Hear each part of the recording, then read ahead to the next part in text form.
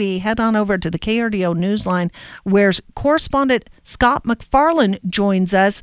And Scott, amid all the talk of Supreme Court decisions and this and that, it seems like we've lost sight of a very important thing that's looming, the government shutdown and this deadline to get some sort of funding thing passed. Tell us where we stand on that.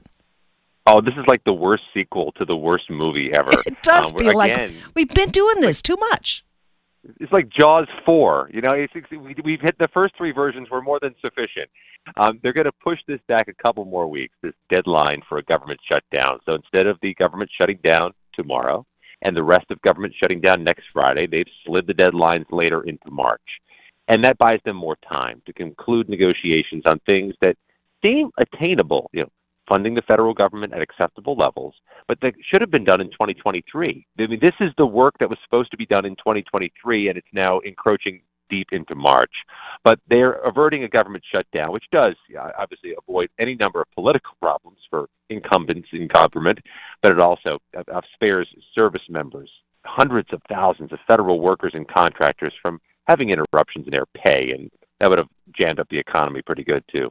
Here in southern Colorado, we have a very heavy military presence, and certainly I have within my acquaintance a large number of families who are dependent on those military paychecks. So I know how they have to plan every time that something like this gets announced, because you don't know how long you're going to have to make that money stretch if Congress failed to take action. So this is, such that it is, even though it's kicking the can down the way, it is a bit of a relief.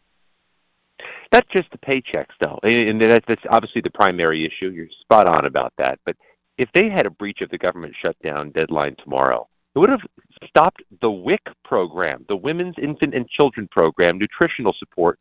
250,000 military families, among many other Americans, rely on that. Military housing benefits would have dried up. I mean, this had real retail impact on people's lives, which is why nobody wants anything to do with owning a government shutdown among leadership.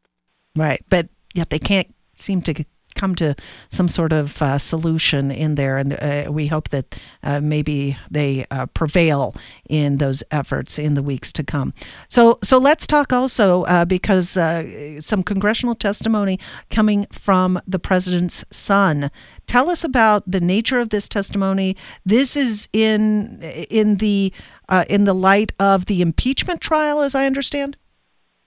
Yeah, the impeachment inquiry launched by Republicans against President Biden alleges that the president's son, Hunter, traded off the family name to get rich, and that they allege some of the money made its way back to President Biden, and they've alleged bribery.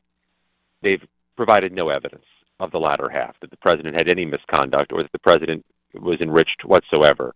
What's more, the star witness upon whom they had been justifying a lot of this probe, an FBI informant who alleged bribery of the president, his story fell apart. The feds have charged him with lying, with making up false stories after dealing with Russian foreign agents.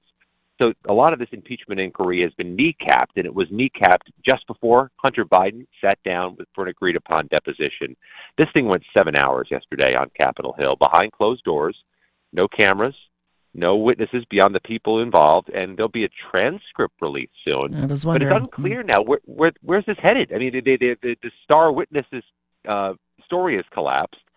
There's not much there, according to Democrats, and time's running short. I don't know what the next step would be. Were there Democrats present in the room when did they give any indication, as to what might be contained in this transcript when it's finally released?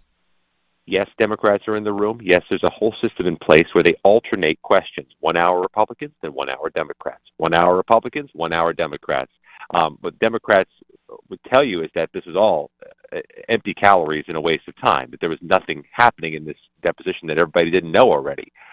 That being said, there were some rules in the agreement for the deposition where they can't read out and tell you the exact questions and the exact answers. We'll find that out when the transcript's released. And I think it's pretty much a known fact that Hunter Biden lived for a time a very messy and potentially criminal life in what he was consuming and what he was, what he was in possession of. But whether it rises to the level that we are going to see anything come further from this impeachment inquiry. I guess we'll have to wait and see on that. Scott MacFarlane, always a pleasure talking to you. We appreciate it.